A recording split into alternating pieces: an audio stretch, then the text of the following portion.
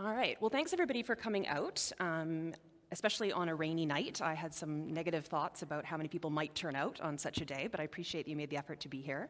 And today what we're going to be doing on this dark and rainy night is hopefully shedding a little bit of light on the problem of depression.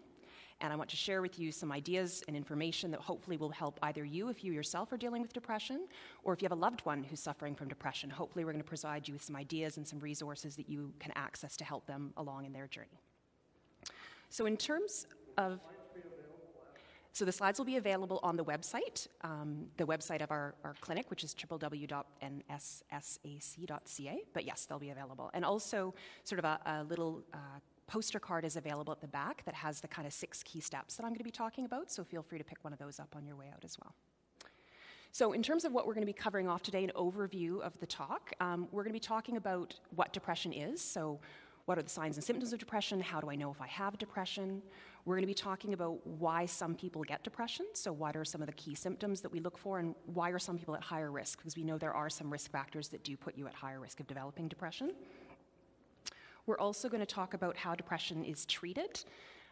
So what are the different treatment options that are available? Obviously, tonight as a psychologist, I'm going to be focusing more on the psychological treatments for depression, and in particular, I'm going to be talking about cognitive behavioral therapy for depression, which is an evidence-based treatment approach. But we'll also briefly touch on some of the other evidence-based approaches that you or your loved ones may wish to pursue.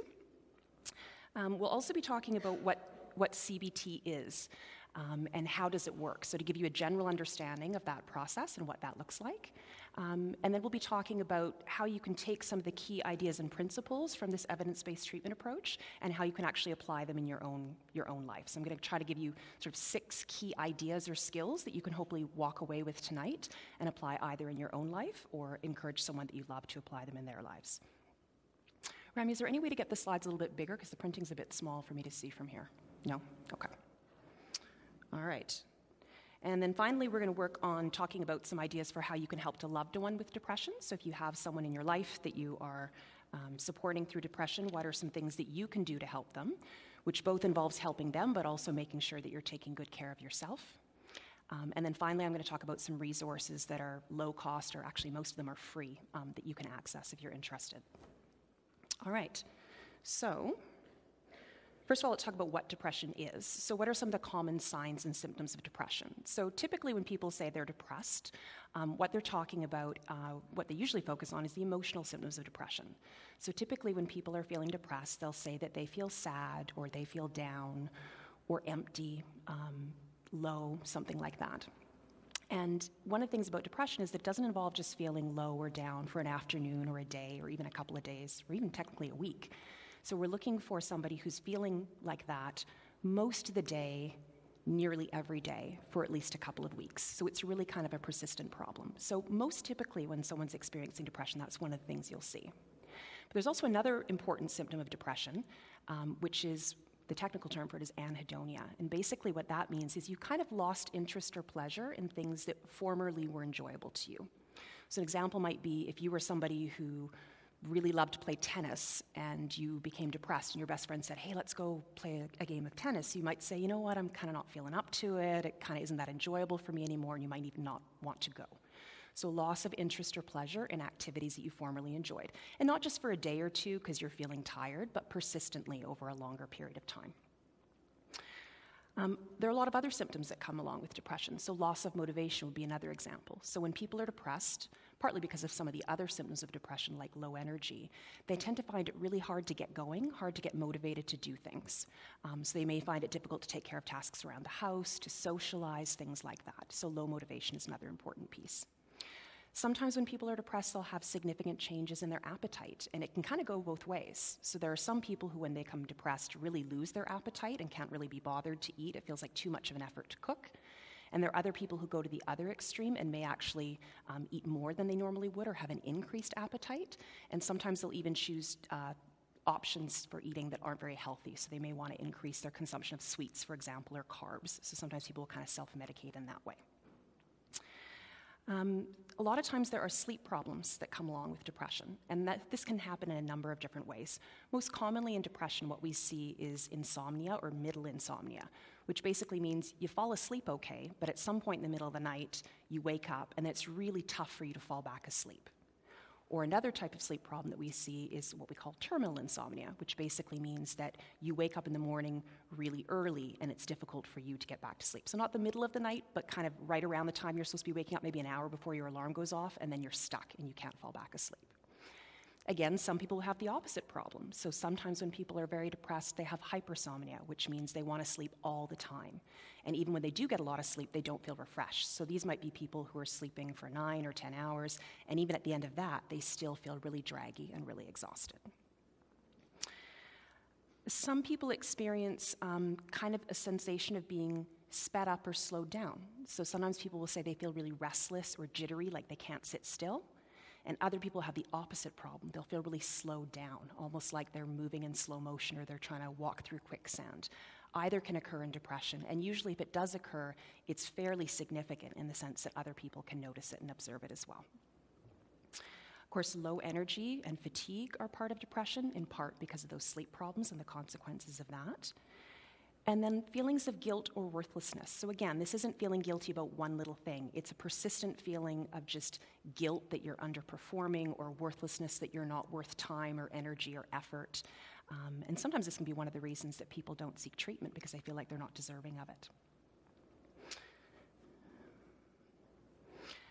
Other symptoms can include things like social withdrawal. So being social takes energy. It takes time and it takes energy to get out and interact with other people. And particularly if you want to present yourself as someone who's actually doing okay, it can feel exhausting to actually have to get up, get out of bed, have a shower, put on some clothes, and then kind of go out with your friends and put a happy face on things. And so a lot of times people with depression will actually start to pull back from their social network. And of course, that's a real problem because oftentimes our social network is a real source of strength and support. And so if we're not accessing that, it can create real issues. Another reason people pull back is sometimes irritability. So when we think about depressed people, sometimes what we think about is kind of the sad, down people. Some people with depression actually aren't particularly sad or down at all. Some people are more not enjoying things and becoming actually quite irritable. So sometimes irritability can cause problems in depression, cause problems in relationships, and then that leads to either you pulling back from people or sometimes people pulling back from you if the irritability is quite bad. A lot of people report problems with decreased sex drive, so that's one of the sort of physiological consequences that people's sex drive will often be lower. Some people report problems with tearfulness or crying, so they kind of well up really easily or burst into tears really easily, which can be a problem, particularly when people are bursting into tears in situations where that's considered to not be appropriate, like right now as I'm giving a presentation or at work, those kinds of situations. And then one of the really difficult cognitive symptoms of depression is problems with your mind kind of works differently. So it can be quite difficult to concentrate. It can be really difficult to remember things. You can be quite forgetful. And sometimes you can get really stuck making decisions, even really basic decisions, like which kind of cheese should I buy at the supermarket, can suddenly become this really insurmountable thing. So there's a very strong cognitive component to depression as well. And then I've included on this side thoughts of death, because it's important to recognize that when people are feeling all of these difficult symptoms, it's not uncommon that they may have suicidal thoughts. They may just have thoughts that are quite passive, like sometimes I wish I wasn't here, or sometimes I think I'd be better off dead. It can progress all the way to more significant symptoms, like actually having thoughts about what they would do if they were going to kill themselves or having a plan. And of course, in some cases, people actually will make a suicide attempt if these symptoms are very strong and prolonged and they're feeling quite hopeless about the possibility of getting better. So these are some of the signs and symptoms that we see in depression. Obviously, not everybody's going to have every symptom, right? Everybody has kind of their own flavor of depression in terms of the symptoms that are bothersome to them. But we tend to call it depression when these symptoms are persistent, and when they're interfering with your life. So they're getting in the way of things that you want to be able to do. They're getting in the way of you being able to function at work. They're disrupting your relationships. You feel like you're just not enjoying life anymore because of these symptoms. So when the symptoms are sort of intense and they're prolonged and they're interfering with your ability to function, that's when we're most likely to actually put a diagnosis of major depression on it, or clinical depression, as some people call it. About 80% of people with depression are impaired in their daily functioning. So while there's a huge range from people who are quite mild to people who are more severe, in most cases, even mild cases, there's some sort of impact on how they function in day-to-day life. And that's one of the reasons why it's really important for us to be able to identify it and treat it effectively.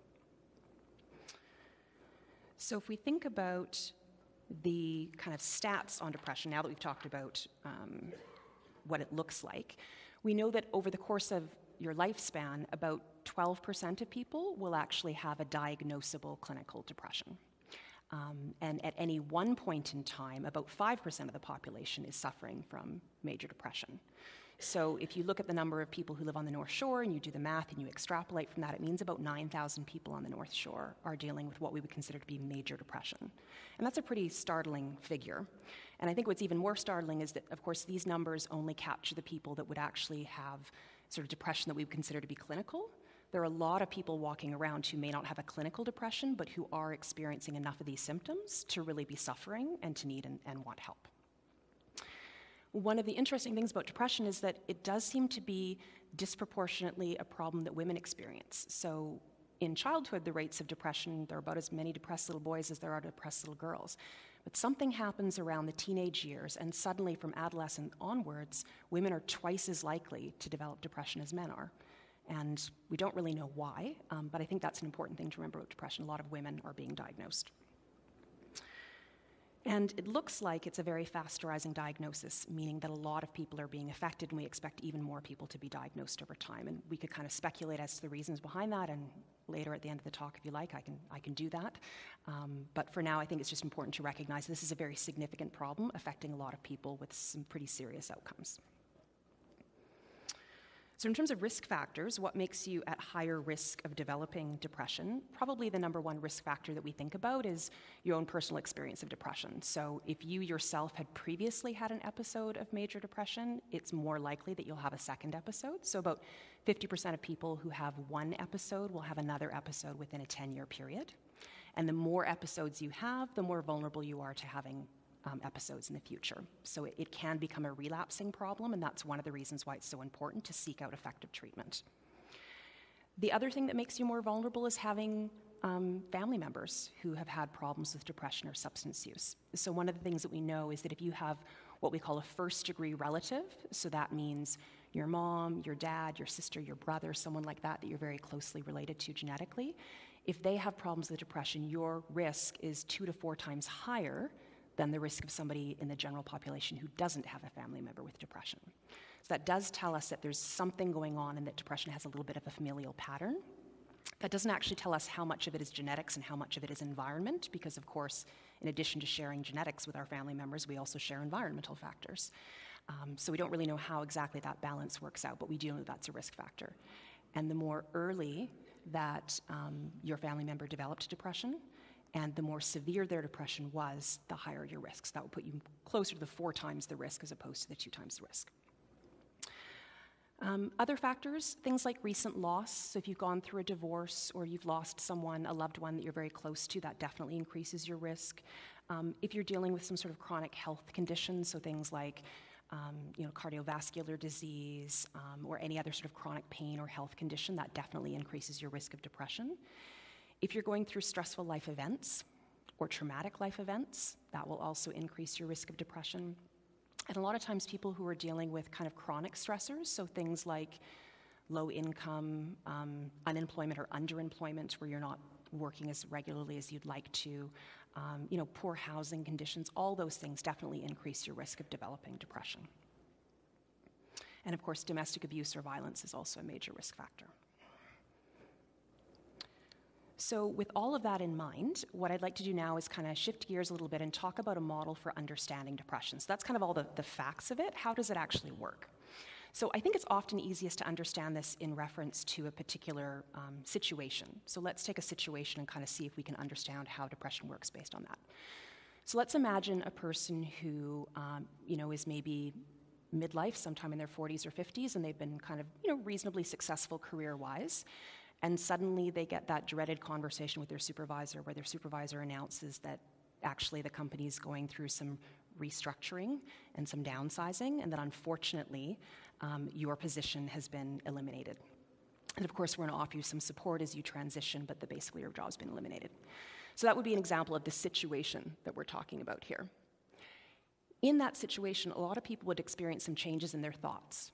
Right? So can anybody think of any sort of examples of a thought that might go through your head if suddenly you found out that you were the one whose job got eliminated as part of downsizing? How am I going to support my family? That's a really scary thought. Anything else?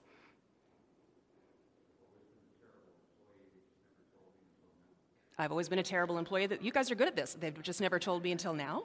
I would personally be thinking, well, why me? Like, there's so many different employees to select from. Why was I the person that suddenly got chosen for this demotion? So those are some good examples of some of the thoughts that might go through your head. So imagine you've been told that you're being downsized, your job has been eliminated.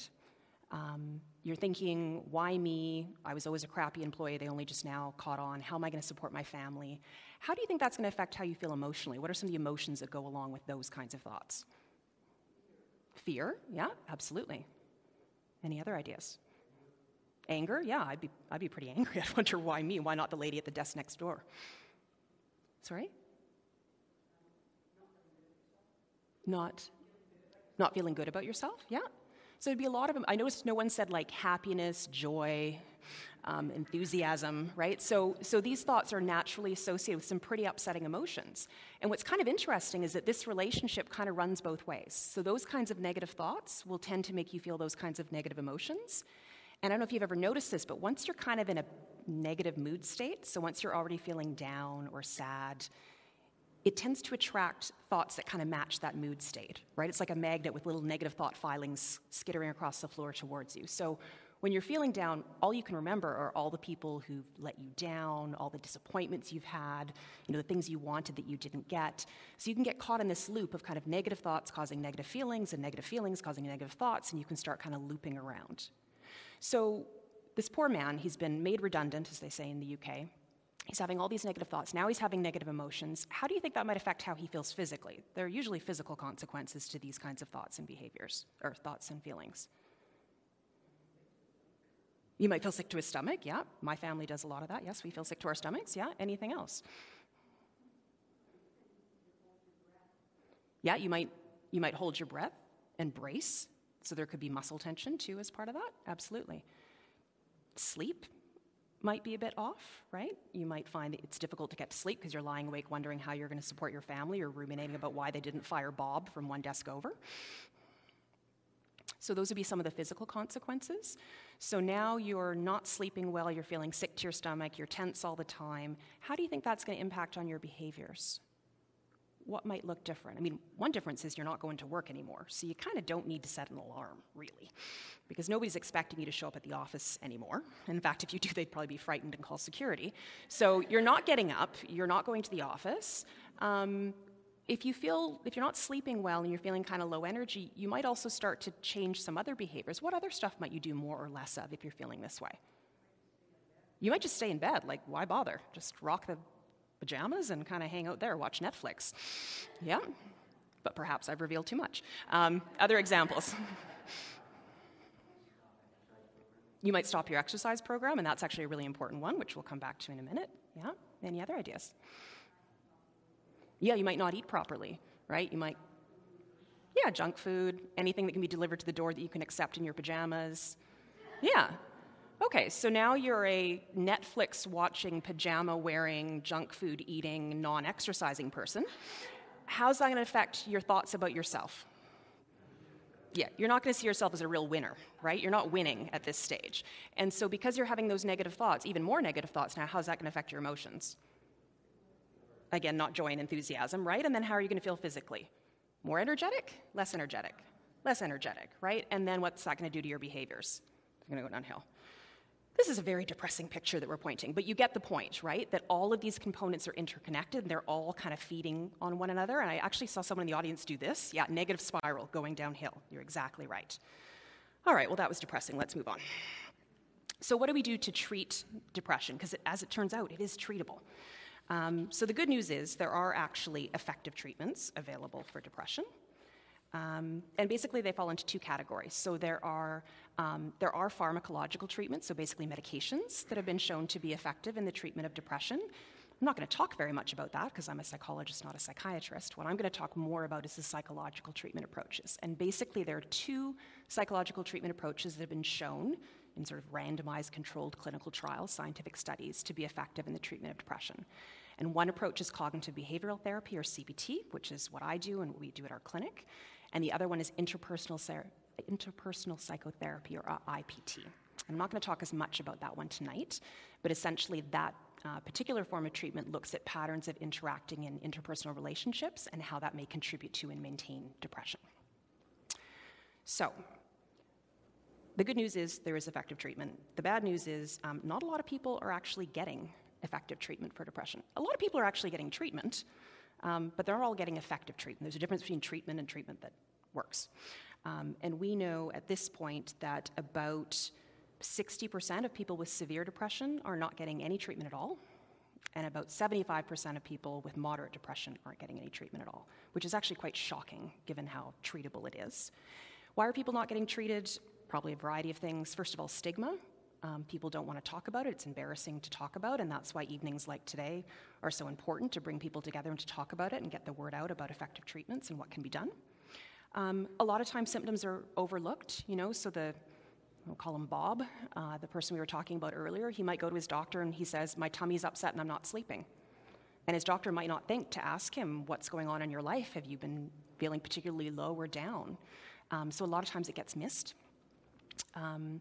I work a lot with pregnant and postpartum women. A pregnant woman that comes to the doctor and says she feels tired and her tummy's off, the doctor's going to say, welcome to pregnancy. And she might actually be depressed, and the doctor may miss that because some of the symptoms kind of overlap. So that can be an important barrier as well. And also cost. It can be expensive depending on what your healthcare situation is. You may or may not have coverage for medication, and you may or may not have coverage for psychological treatment. So that may be another reason why people don't get treatment. Now, the good news is that there are things that you can do to help yourself. And so what I'm going to be talking about today is about CBT, about cognitive behavioral therapy. And so I'm going to talk a little bit about how it works briefly. And then I'm going to talk about some actual skills that you guys can take home with you and use yourself or share with your loved ones. So CBT is a different kind of psychological therapy. So it is a short-term, problem-focused treatment. It teaches you coping skills so that you can better manage your mood. So it's not a therapy that involves a lot of talking about the past or what your parents were like. It's really a treatment that helps you to focus on what's going on right now that's kind of keeping the depression going, and what can we do from this point forward to start making some changes that are going to help you to feel better. So it's very action-oriented, very problem-focused, and it's short-term. Generally speaking, if you're doing CBT for 5 years, you're doing it wrong. Seek out another psychologist. It should be a short-term kind of experience. I think the other thing that's important to remember is that it works for, depends on the study, but about 75% of people who complete a course of CBT will report significant improvement. So that's actually, within the field of mental health, wildly successful overall. It doesn't work for everybody. And one of the things that really predicts whether or not it's going to work is how much kind of time and effort and energy you put into doing the CBT. So it's not for everybody. Some people who are very severely depressed might not have the energy to get themselves up and get to their therapist's office, and might not be able to do the tasks that are assigned to work on between sessions in order to improve. So it's not for everybody, but a lot of people find it to be highly effective. And so tonight what I want to do, kind of the next little bit of our talk, is to talk about how you can actually apply this in your life and how you can apply some key skills. So if we go back to our model, I told you the bad news was that everything was interconnected and we got that kind of spiral thing going on. The good news is everything's yeah, you saw it coming. Everything's interconnected, right? So that means that if you make positive changes in any one area, you can start positive changes going throughout the whole system. And so really our job is to figure out where's the kind of easiest place to apply some pressure and start getting some changes. Minimum amount of effort, maximum amount of output. So essentially what we do is we focus on making small planned changes to behaviors and small planned changes to thinking patterns in order to create positive change in the system. So what I now want to do for the rest of the talk is take 12 years university and boil it down into 6, it is sort of depressing, boil it down into 6 key tips that will kind of summarize CBT. And these are the key tips. So what I'm going to do over the next little while is kind of walk through each of these tips and talk about how you can apply that tip in your life, or how you can encourage someone that you love who's suffering from depression to apply that in their lives. So the first one is just to kind of learn about low mood and effective treatments, and that's kind of what we've already started doing tonight. So we've already talked about, what it is and what the risk factors are and what treatment approaches have been shown to work. We haven't yet, but we will talk about resources that you can access in your community or encourage your loved one to access. And really the whole point of doing that is to gather some information then to be able to say, what skills can I take forward from this to apply in my own life, or what resources can I access based on the information I've gathered in order to help me to move forward so that I can improve my mood and improve my overall functioning. So the first step is really just to become educated, and that's kind of what we've started doing already tonight. The next step is really about changing behaviors. So if we think back again to that diagram, behaviors are normally where we start. And the reason that we start with behaviors is because, generally speaking, behaviors are easier to shift than thinking patterns. And again, remember I said we want to find kind of the easiest part to apply pressure to get some change. Usually behaviors are easier to shift than thoughts. And because everything's interconnected, as long as you get the process started, often by changing behaviors, everything else tends to gradually come back online when you do that. So what we want to do then is have a plan for how we're going to start making some changes to behaviors. And it does make a difference where you start. Generally speaking, as people become depressed, as they don't sleep very well and they have low energy and low mood, and they don't enjoy things very much, they start to kind of pull back on activities. And generally speaking, the activities we pull back on aren't the things like feeding the dog. We still usually feed the dog. We still usually take our kids to school. We still kind of show up for work, although we might be tired or cranky or staring off into space where we might actually fall asleep. But usually the things we pull back on first are kind of the extras, the things that kind of make life interesting. So you don't meet up with your girlfriends, or you don't go for that run, or you don't take the time to go get a haircut, or you don't return phone calls. The things that we pull back on first are often some of the things that actually are very important to us personally in terms of feeling well. Because for most of us, if you think about the things that you enjoy in your life that actually give you a boost or make you feel good about yourself, if you kind of systematically sucked those out of your schedule, you probably wouldn't survive very long before your mood would go downhill. So one of the first things we need to do is actually put those things back into our schedule. So where do we start? Usually we start with self-care behaviors and with kind of other, what I think of as daily ingredients. So self-care behaviors are things that you guys have already talked about. Your diet, your exercise, making sure you're getting enough sleep, limiting things like caffeine or drugs or alcohol that you may have turned to as a way of coping with some of these negative feelings. But you also need to look at other things. Like, as I said, enjoyable activities. Usually one of the first things on the chopping block is things that we enjoy, and most of us don't do very well when you take away everything that we enjoy. So it turns out that's actually pretty important to put back into your life, and actually that's one of the first things that we usually make a plan to put back into somebody's life, which a lot of people think seems very frivolous, but it's actually a really important part of your wellness. In addition to things we enjoy, things that give you a sense of accomplishment, and I don't mean like completing a master's degree, I mean, submitting your medical receipts so that you can get reimbursed before the end of the year. Picking up your dry cleaning, sending off that thank you letter to your aunt so your mom will get off your back. Those kinds of things. The little things that are just kind of, they're on your to-do list, and when you tick them off, you feel like, okay, I'm getting things done, I'm taking care of business, I'm on top of things. Turns out that's actually pretty important to a sense of wellness. So those are important things to look at. Can be other things like connecting with others. I talked about social withdrawal being a part of depression. Most of us feel better when we see our people, when we're connected to our people. Even if we're not talking to our people about what's going on, even if we don't feel comfortable sharing, the depths of what we're experiencing, just being around people, being around our nieces and nephews or our grandkids or our children can often be a source of joy and support. And overcoming avoidance. The little things you really know you should do that you're not doing, and every day when you wake up in the morning you say, I'm going to do that, and then at 11 o'clock at night you realize you didn't do that, and you feel awful, and then you promise yourself the next morning that you're going to do that, and then the cycle repeats. It turns out that stuff really hangs over your head, and it really actually leaches your sense of well-being, and so those things turn out to be important as well. So those are some of the things you might choose to target. Now, it's really important to only target, one or two at a time. You don't want to get crazy. So you want to pick one or two areas that you're going to focus in on. And you want to do this in a very specific way. So when you're setting goals related to one of these areas, you want to make sure your goals are really specific so you know what you're going to do. Exercise more is not a specific goal. It's a goal, but it's not terribly specific. You want to make sure that your goals are scheduled. So if you say, I'm going to exercise this week, you want to be specific about when that's going to happen. So what day of the week is going to happen, what time of day is it going to happen. And probably most importantly, you want to make sure that your goals are realistic. So you want to set goals that are actually attainable, things you can actually do.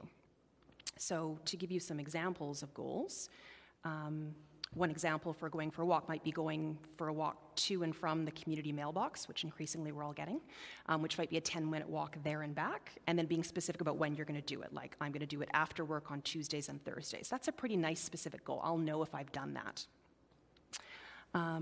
Or if I needed to reconnect with a family member, calling my sister and having a 15-minute phone chat with her on Sunday after church might be an example of a nice specific goal. Now, when you're setting these goals for yourself, it's important that you set your goals in terms of what you've been able to accomplish recently. So there was a time in my life, a very long, long time ago, I won't be more specific than that, when I was running up to 10K a day. That was many, many, many years ago. So if I set a goal thinking I'm going to get back into shape, which actually is a goal, setting a goal to run 10K a day would be completely unrealistic. I couldn't run 10K now if my life depended on it, literally. So I need to set a goal that matches kind of what I've been up to lately. So if lately I've been running for 2K, then a goal of 2K is probably much more realistic than a goal of 10K. So when people set goals, one of the things that we do in the office is we sort of say, so if this is the goal, how confident are you that if you feel exactly the way for the rest of the week, if you feel exactly the way you feel today, how confident are you that you can pull that off? And we're kind of looking for people to say like 90%. If they're like, well, 50-50, then what we do is we back it up. We make the goal easier. Could you run 1 kilometer? They say, it's kind of 70%. Okay, could you run 500 meters? And we keep on backing it up until we get a number that's high, until we get something that they actually feel like they can do. And that's actually terribly, terribly important. And we have kind of a little diagram that can sort of explain why this is important. So this diagram, and I forgot my pointer, this diagram illustrates kind of the expectations or goals you set for yourself. So that red line at the top is kind of what your expectation and goals are for yourself. And on the other axis, we have kind of your motivation or energy. So generally speaking, if things in your life are going reasonably well, what's happening is that, you know, you've got your goals and you've got what you can do, and they kind of more or less line up. I mean, you're not winning every day, but most days you're kind of hitting the target, and so that makes us feel pretty good about ourselves. But then something happens and you get depressed. And of course, one of the things we know that happens when you get depressed is your energy gets lower and your motivation gets lower. And so suddenly what you're able to pull off starts to kind of dip down a little bit. And you think, well, this is really shameful. I need to kind of pull myself up and get something done here. And so you set your expectations the same or maybe even a little bit higher because you've got to catch up now because you've been kind of falling behind on stuff. And so you set your expectations a little bit higher. You say, I'm going to try harder. And you do, but actually that doesn't get you anywhere. And now you think, okay, no, the solution to this is I've got to try harder. I've got to really make my effort and make this happen. And so you try that, and then, now you're really nowhere near your expectations or your goals for yourself. So what's happening is your ability to pull off this stuff is dropping, but your expectations are the same. And what that basically means is that every single day you get up and you have your to-do list and you fail. And then you get up the next day and you have your to-do list and you fail. And then you get up the next day and you fail. And repeated failure experiences are not mood enhancing. They actually tend to run you down. So what's kind of interesting is that actually, if you want to get back on track, the fastest way to get back on track is actually to lower your expectations for yourself. To bring that line of expectations down to what you can actually do, so those two things kind of line up a little bit, so that you actually feel like, okay, well, the goal was to run for 500 meters, and I did that. And then you set your goal to maybe 600 meters the next week, and then you hit that, and you think, okay, I'm starting to get somewhere with this, and now it's 750, and actually you're hitting that target. And you can actually get there faster by gearing down. I don't drive in the snow because I grew up in White Rock, and it doesn't snow in White Rock.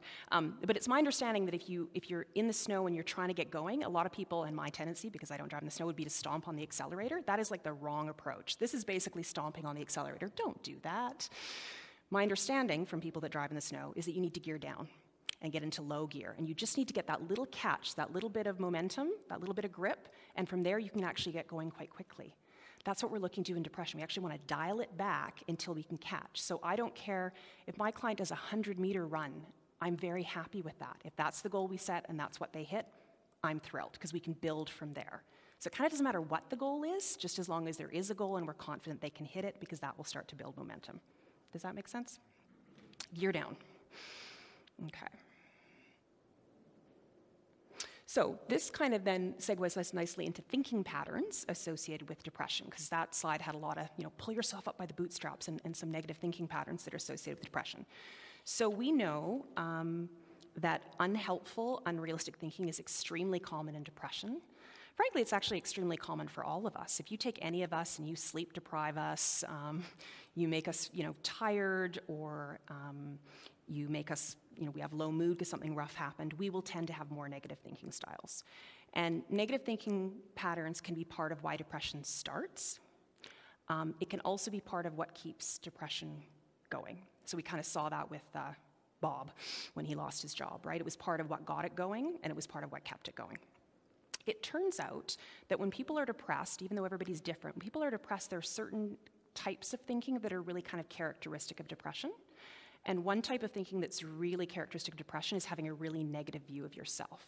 Just really beating up on yourself and being really nasty to yourself. Usually a lot nastier than you would be to anybody else in your life. But just really beating up on yourself. So Bob's saying, I was never a good worker and it just took me this long to figure it out. I'm lazy, I'm stupid, I'm never going to accomplish anything. That kind of negative self-critical thought, which, as we saw earlier, thoughts affect how we feel emotionally. Another type of negative sort of bias in depression is really a negative view of the world and a negative view of other people. So, focusing on the bad stuff. And, nowadays with the media and the fact that if someone gets shot halfway around the world, I know about it. It's very easy to get very focused on all the bad stuff. We don't have a lot of an emphasis on the good news.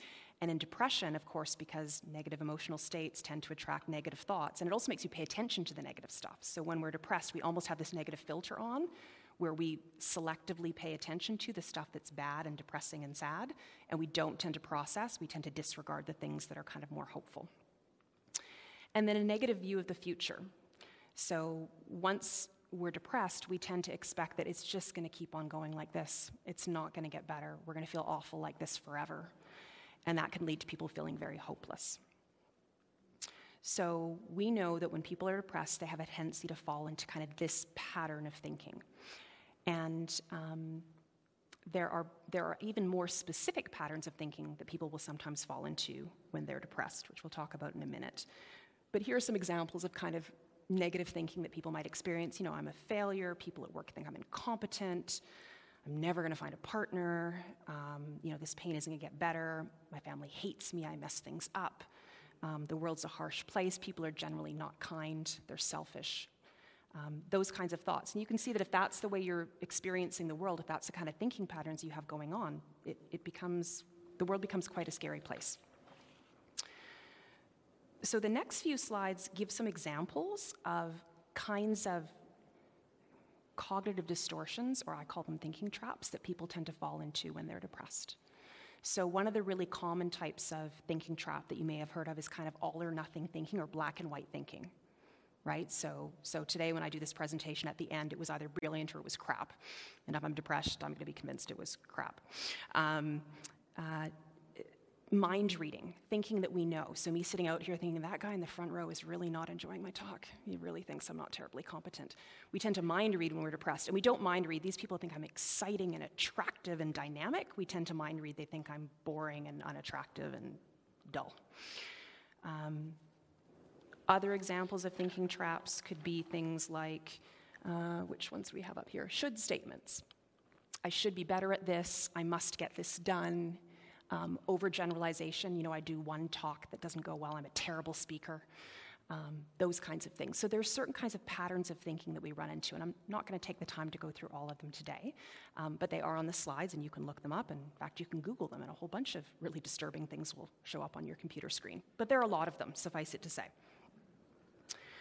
So what I wanted to do next was kind of talk about a 4-step approach to how to start challenging some of these negative thoughts. So when I was working at Women's Hospital, one of the things they asked me to do was write a book on how to manage depression in pregnant and postpartum women, and I kind of tried to boil down how to challenge negative thoughts into 4 steps. So it's kind of a gross oversimplification of CBT, but here we go. It's my own fault because I wrote it. So let's take, let's go back.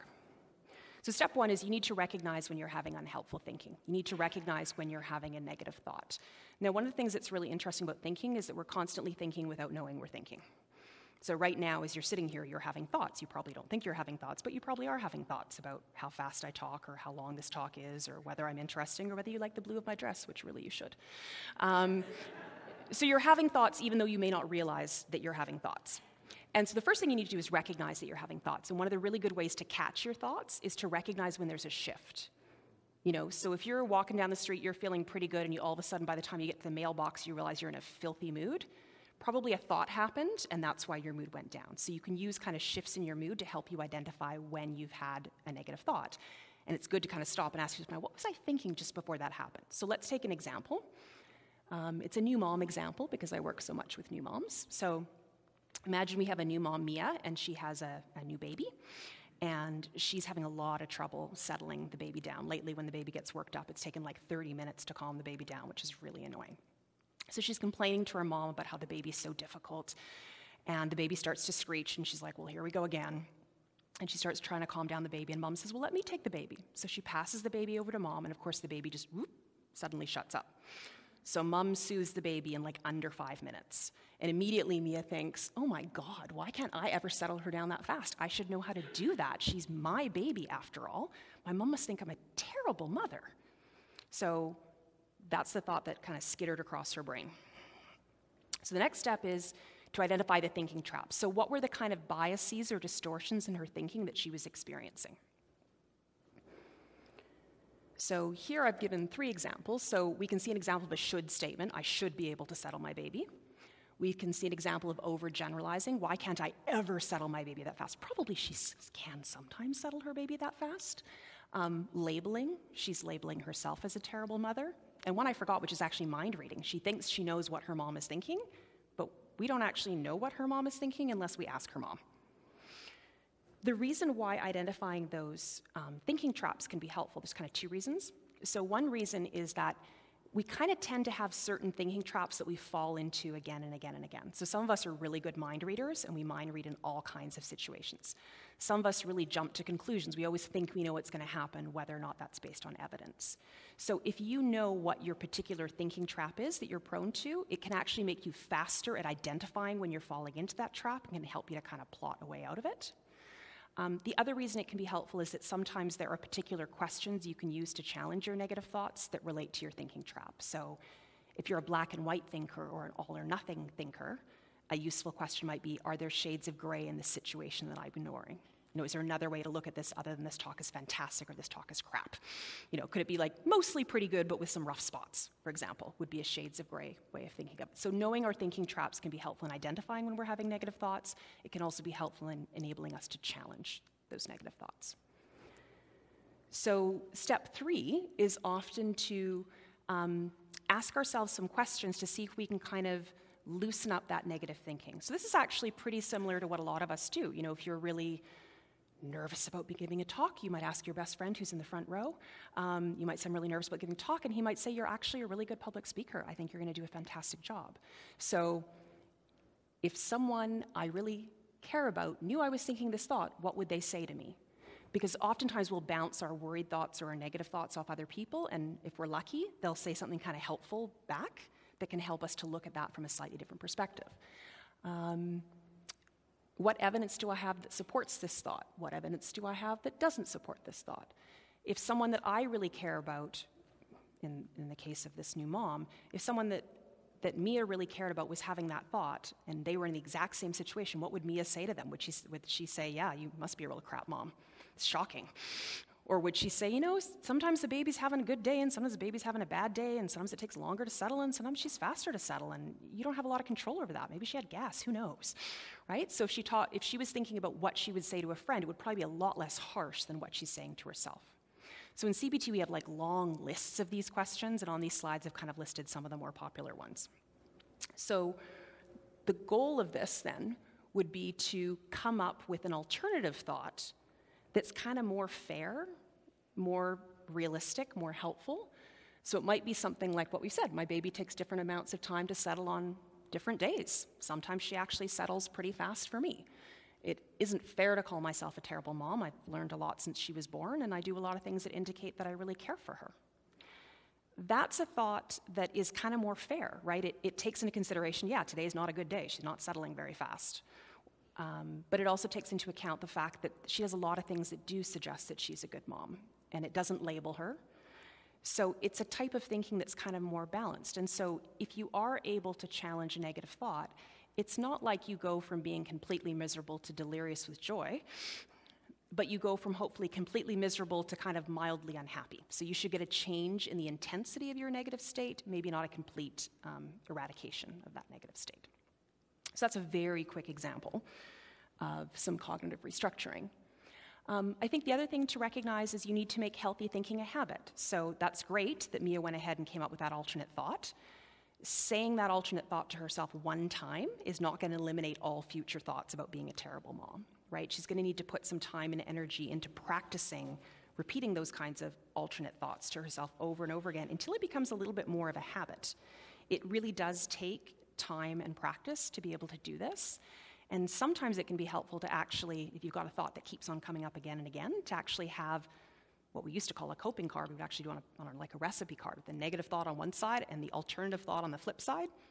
Carry it around in your purse with you, and when that negative thought comes out, you can whip it out, and you've got the alternative thought available to you. Nowadays, people are doing it on their cell phone, but same idea, right? Just having something that's like a cheat sheet that can help you to challenge those negative thoughts that come up again and again. So, moving on, let's talk about problem solving, because that's my next tip. Low mood and problem solving and problems go hand in hand. Sometimes problems are the reason you got depressed in the first place, like you got fired from your job after 20 years working for a company, and that really bums you out, and so that's why you get depressed in the first place. Other times, it's not why you got depressed, but it's part of what keeps depression going. So maybe as Bob becomes more depressed, he kind of stops opening his mail. And as he stops opening his mail, bills kind of start to pile up, and then like people start calling him and leaving nasty messages on his answering machine about how he needs to pay up or else this, that, or the other thing. And so that's not why he got depressed, but now that he is depressed, having the constant harassing telephone calls from his creditors is going to help to keep him in that depressed state. So it can be really important if there are problems connected to your low mood state to be able to solve those problems. So what I've listed on this next slide and what I'm going to gloss over very rapidly are the steps of problem solving. And you guys are probably at least somewhat familiar with these. So first step is to identify and define the problem. And that's something you really want to do very specifically. You want to be very focused and precise in how you define your problem. So now that Bob's been off work for a while, he's having financial problems.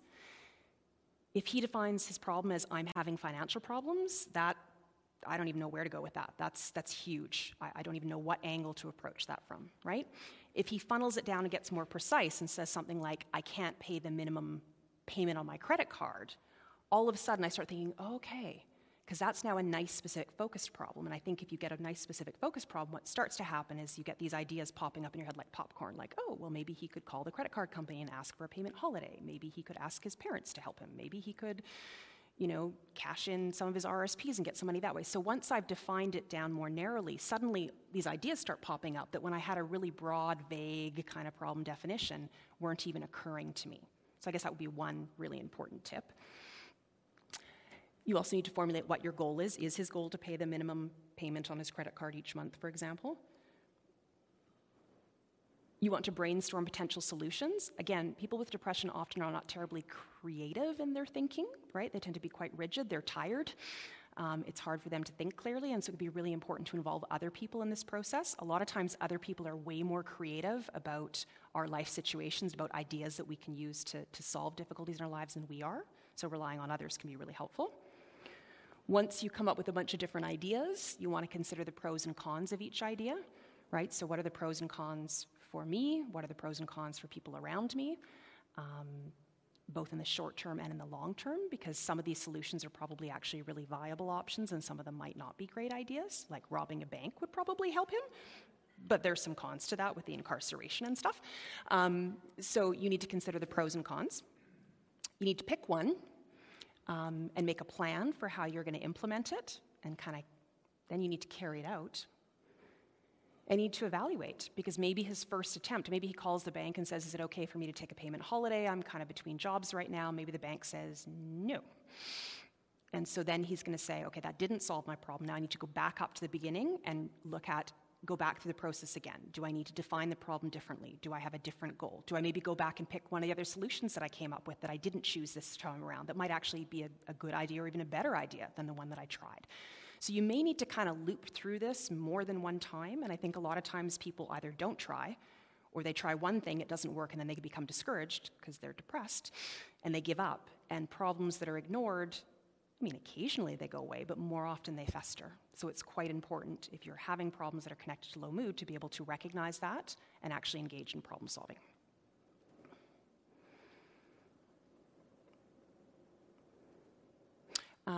Because I ran through that really quickly, there is a good resource for problem solving available on the web. So at the BC Partners for Mental Health and Addictions website, which is heretohelp.bc.ca, they actually have like a little 4-page PDF that you can download on problem solving that actually goes through this in a lot more detail, which I would strongly recommend if you want to learn more about problem solving.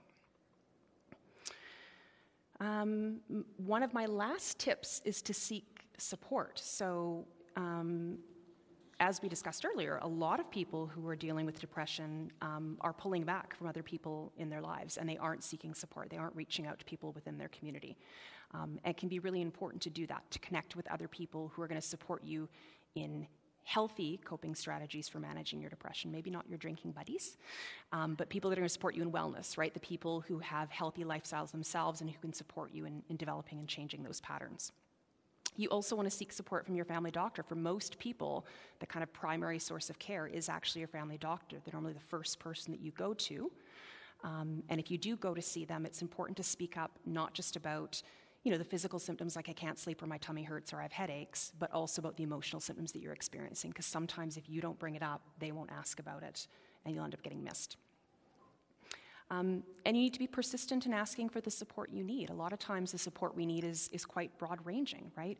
We might need emotional support. We might need somebody that we can just kind of talk to about how bummed out we are that we were the ones selected to be downsized when the company restructured.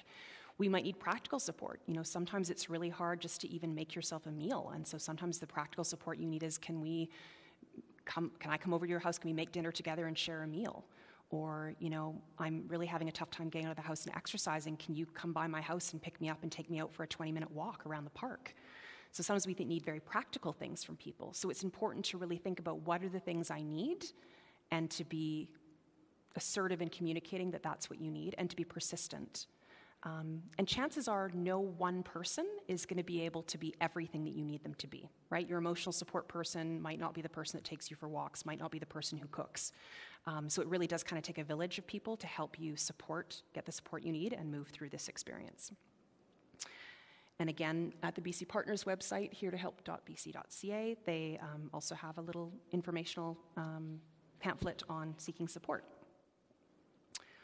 So speaking of support, I know that when we do these community talks, a lot of times people are here perhaps because they're experiencing depression, but often we have a good turnout of people who are supporting a loved one who's experiencing depression, and maybe that person can't come out or doesn't want to come out, and they're here to kind of gather information and take it back to their loved one. So I do want to spend a little bit of time talking about what, if you are supporting someone with depression, what you can do to help them out.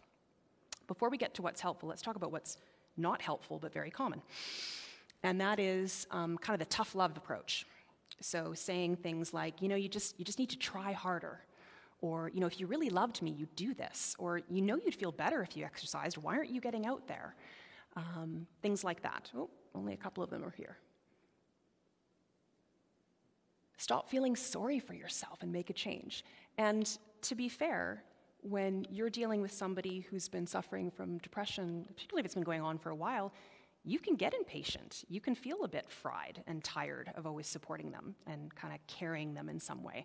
And so chances are at some point, one of these, you may not be perfectly patient and kind. At some point, one of these things may come out of your mouth, and that's understandable. You want to limit the frequency with which that happens. But there are things you can do that are more helpful. So let's talk about that, because this is depressing. So what can you do that actually is helpful? One of the really important things to recognize is depression is bigger than you.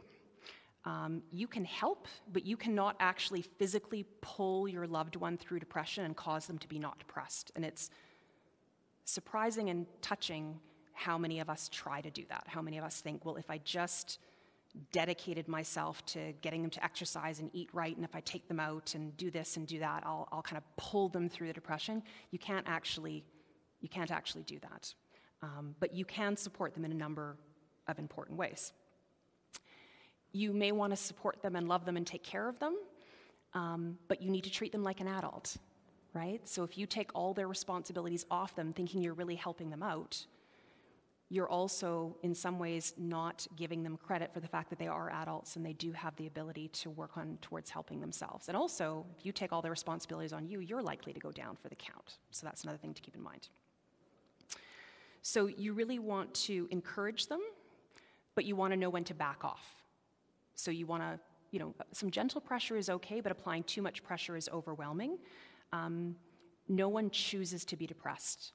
No one chooses to be depressed. It might look like it because they know there are things that would, in theory, be helpful that they're really struggling to do, but no one would choose this. They're stuck, and they need help to move through it, and you can be an important part of that, but they can't just stop it. And if they can't just stop it, it's not because they don't love you, it's not because they don't appreciate everything you're doing, it's really not within their ability to do without a specific plan to work through it.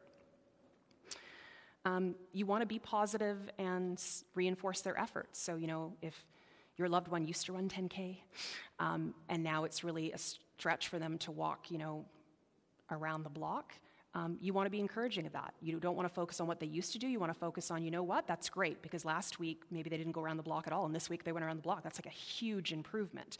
So you want to really recognize and support and cheer on the things that they are doing. That will be encouraging. That will help them to move forward. You don't want to create your own failure experiences by your comments about what they're doing or not doing or how it compares to what they used to do before. And don't ignore problems for fear that it might upset your loved one. If there's a problem going on, they probably know.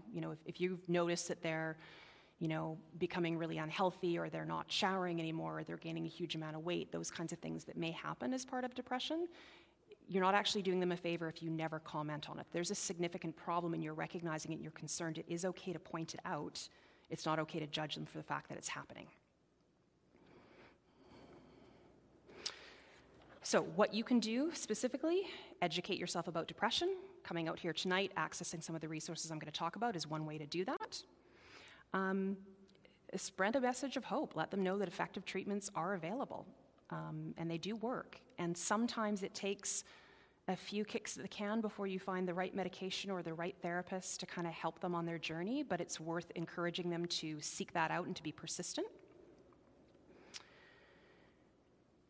If they are seeing a mental health professional, it's often really helpful to get permission, if they're okay with it and their healthcare provider is okay with it, to go to a session. I know a lot of times when I'm working with new moms who are depressed, I actually specifically request that the partner comes in for a session so I can explain, here's what depression is, here's what your loved one is trying to do, here are the things you can do that will help us on our journey to kind of move things along, and here are the things you might do that actually you think are helping that may be actually setting us back. So if they're open to it and their therapist is open to it, it's often really helpful to be part of that process and to understand and be involved. Really important message is to make sure you're taking care of yourself. It's that airplane thing where they say, please apply your own oxygen mask before you apply theirs. You really need to do this. So you need to look after yourself. All that self-care stuff I talked about, the enjoyable activities, taking care of business, getting stuff done, that applies to you as well.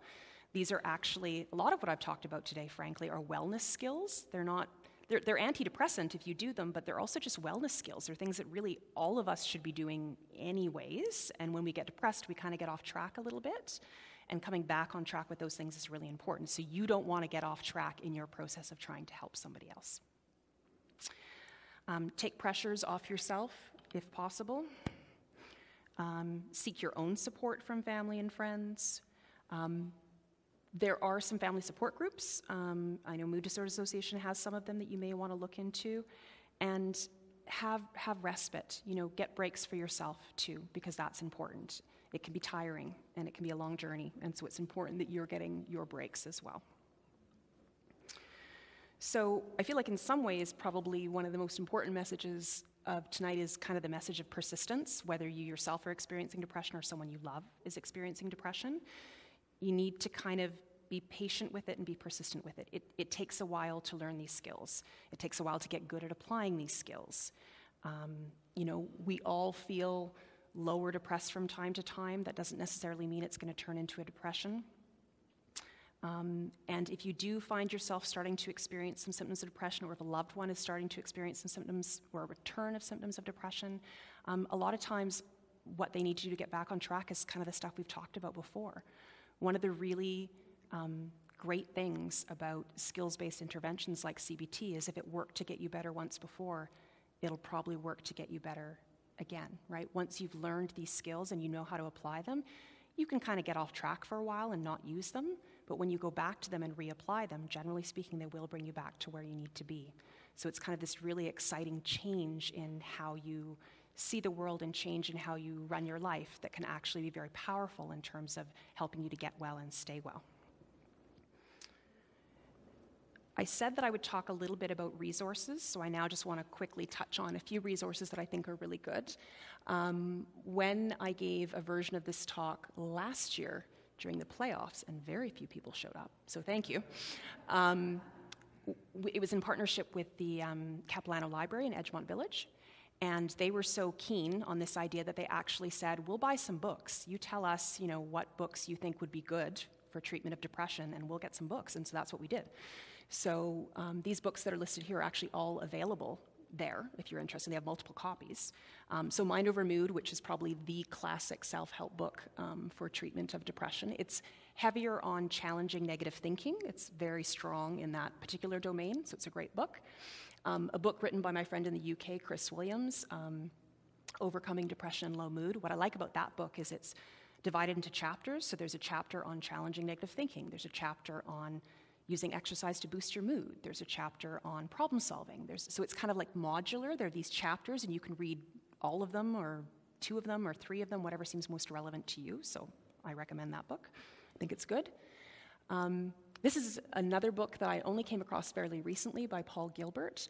And what I like about Paul Gilbert's approach is he really talks about the importance of self-compassion, right? Like being kind to yourself, which when you think about it, people with depression are so incredibly self-critical that remembering to be kind to yourself about the fact that you're struggling and being gentle with yourself as you try to make changes is tremendously important. And this book actually has a really nice focus on that I think is great and makes it well worth looking at. Other great resources. The Antidepressant Skills Workbook by 2 former supervisors of mine, Dan Bilsker and Randy Patterson, is a great self-help resource. It's a free downloadable PDF. It's available in English. It's available in, I think, 3 or 4 other languages. There's a teen version of it. There's a version for dealing with depression at work. There's a version for dealing with depression if you've had health conditions. So it's a great portal if you go there. There's all these different books that you can download. They're all totally free. And you'll see that it's very similar to some of the ideas and skills that I presented here today. So I think that's a great resource. I wrote a little book, which is probably not relevant for most of you, but if you know a pregnant or postpartum woman who's struggling with postpartum anxiety or depression, through BC Women's Hospital, we received money to actually write some self-help books to help women experiencing that. And so some of the examples are written really in terms of I've got a new baby or I'm pregnant, and I think a lot of times women seeing themselves reflected in the stories and examples is actually really important. It makes them feel less alone, makes them realize it's not an unusual problem. So that's another resource that you can access. The wellness modules I've already talked about, problem solving, social support, challenging negative thinking, sleep. There's a wellness module for almost everything. Really great resource to go to. The Mood Disorder Association of BC has they have some online resources, and they also now are running low-cost manual-based treatment for depression. So that's a resource that you may want to look into. And there's an online kind of CBT self-help program actually operated through Australia, where you can sign up and log in, and you can actually go online to this mood gym and learn CBT coping techniques. So that's another great free resource. One other resource that I wanted to highlight, and I should say that this is a program I've been involved with for 8 years now, I guess. And some of you may have heard of it. It's the Bounce Back program. So this is actually a program that's funded in the province through the Ministry of Health. And it's basically a free program. You get referred by your doctor. And you get a little telephone-based assessment where they ask you some questions over the phone to find out how severe your depression is, whether you think you're ready to do self-help. And then what they do is they mail you workbooks on a variety of different topics. It's actually based on the materials my friend Chris wrote. So you get to read a couple of introductory workbooks about what is depression, what is CBT, and then there's 18 different workbooks for you to choose from. If you want a workbook on managing anxiety, there's a workbook on managing anxiety. You want one on assertiveness, there's one on assertiveness. Information for family and friends, problem solving, challenging negative thoughts, overcoming reduced activity and avoidance. It's kind of like choose your own adventure. You pick which workbooks you want, they mail you the workbooks, and you have a coach who calls you about every couple weeks for 15 or 20 minutes and says, hey, did you get the workbook on assertiveness? How did that go? Did you have any questions? Did you try it out? What went well? What didn't go well? What would you like to do next? So it's kind of like having that personal trainer that just kind of checks in on you and says, how are you doing? Because if you're like most people, including myself, you probably have some self-help books on your bookshelf that are dusty and the spines haven't been cracked yet. And so what's really cool about Bounce Back is that you actually have that support, and it's free, and all that stuff gets mailed to you, and it doesn't cost you a penny. And it's been so successful in BC. We've had over 40,000 referrals now that we're now expanding it, and it's running in parts of Ontario and parts of Manitoba. So it's actually going nationwide now. So if you want to learn more about that, you can go to our website, bouncebackbc.ca. So very long-windedly at the end, I would like to say, effective treatments for depression are available. So please don't give up, whether it's you or someone that you care about. There is something out there that will help you. It is frustrating when it takes a few attempts to get there, but you will get there with sufficient persistence. And I really appreciate that you guys came out tonight in the pouring rain to hear more about it, because it's so important that we recognize that this is happening, because it is happening. It's so important that we get people educated about the fact that there are effective treatments that are available so that we can finally help people to kind of be supported in wellness in our communities. So thank you.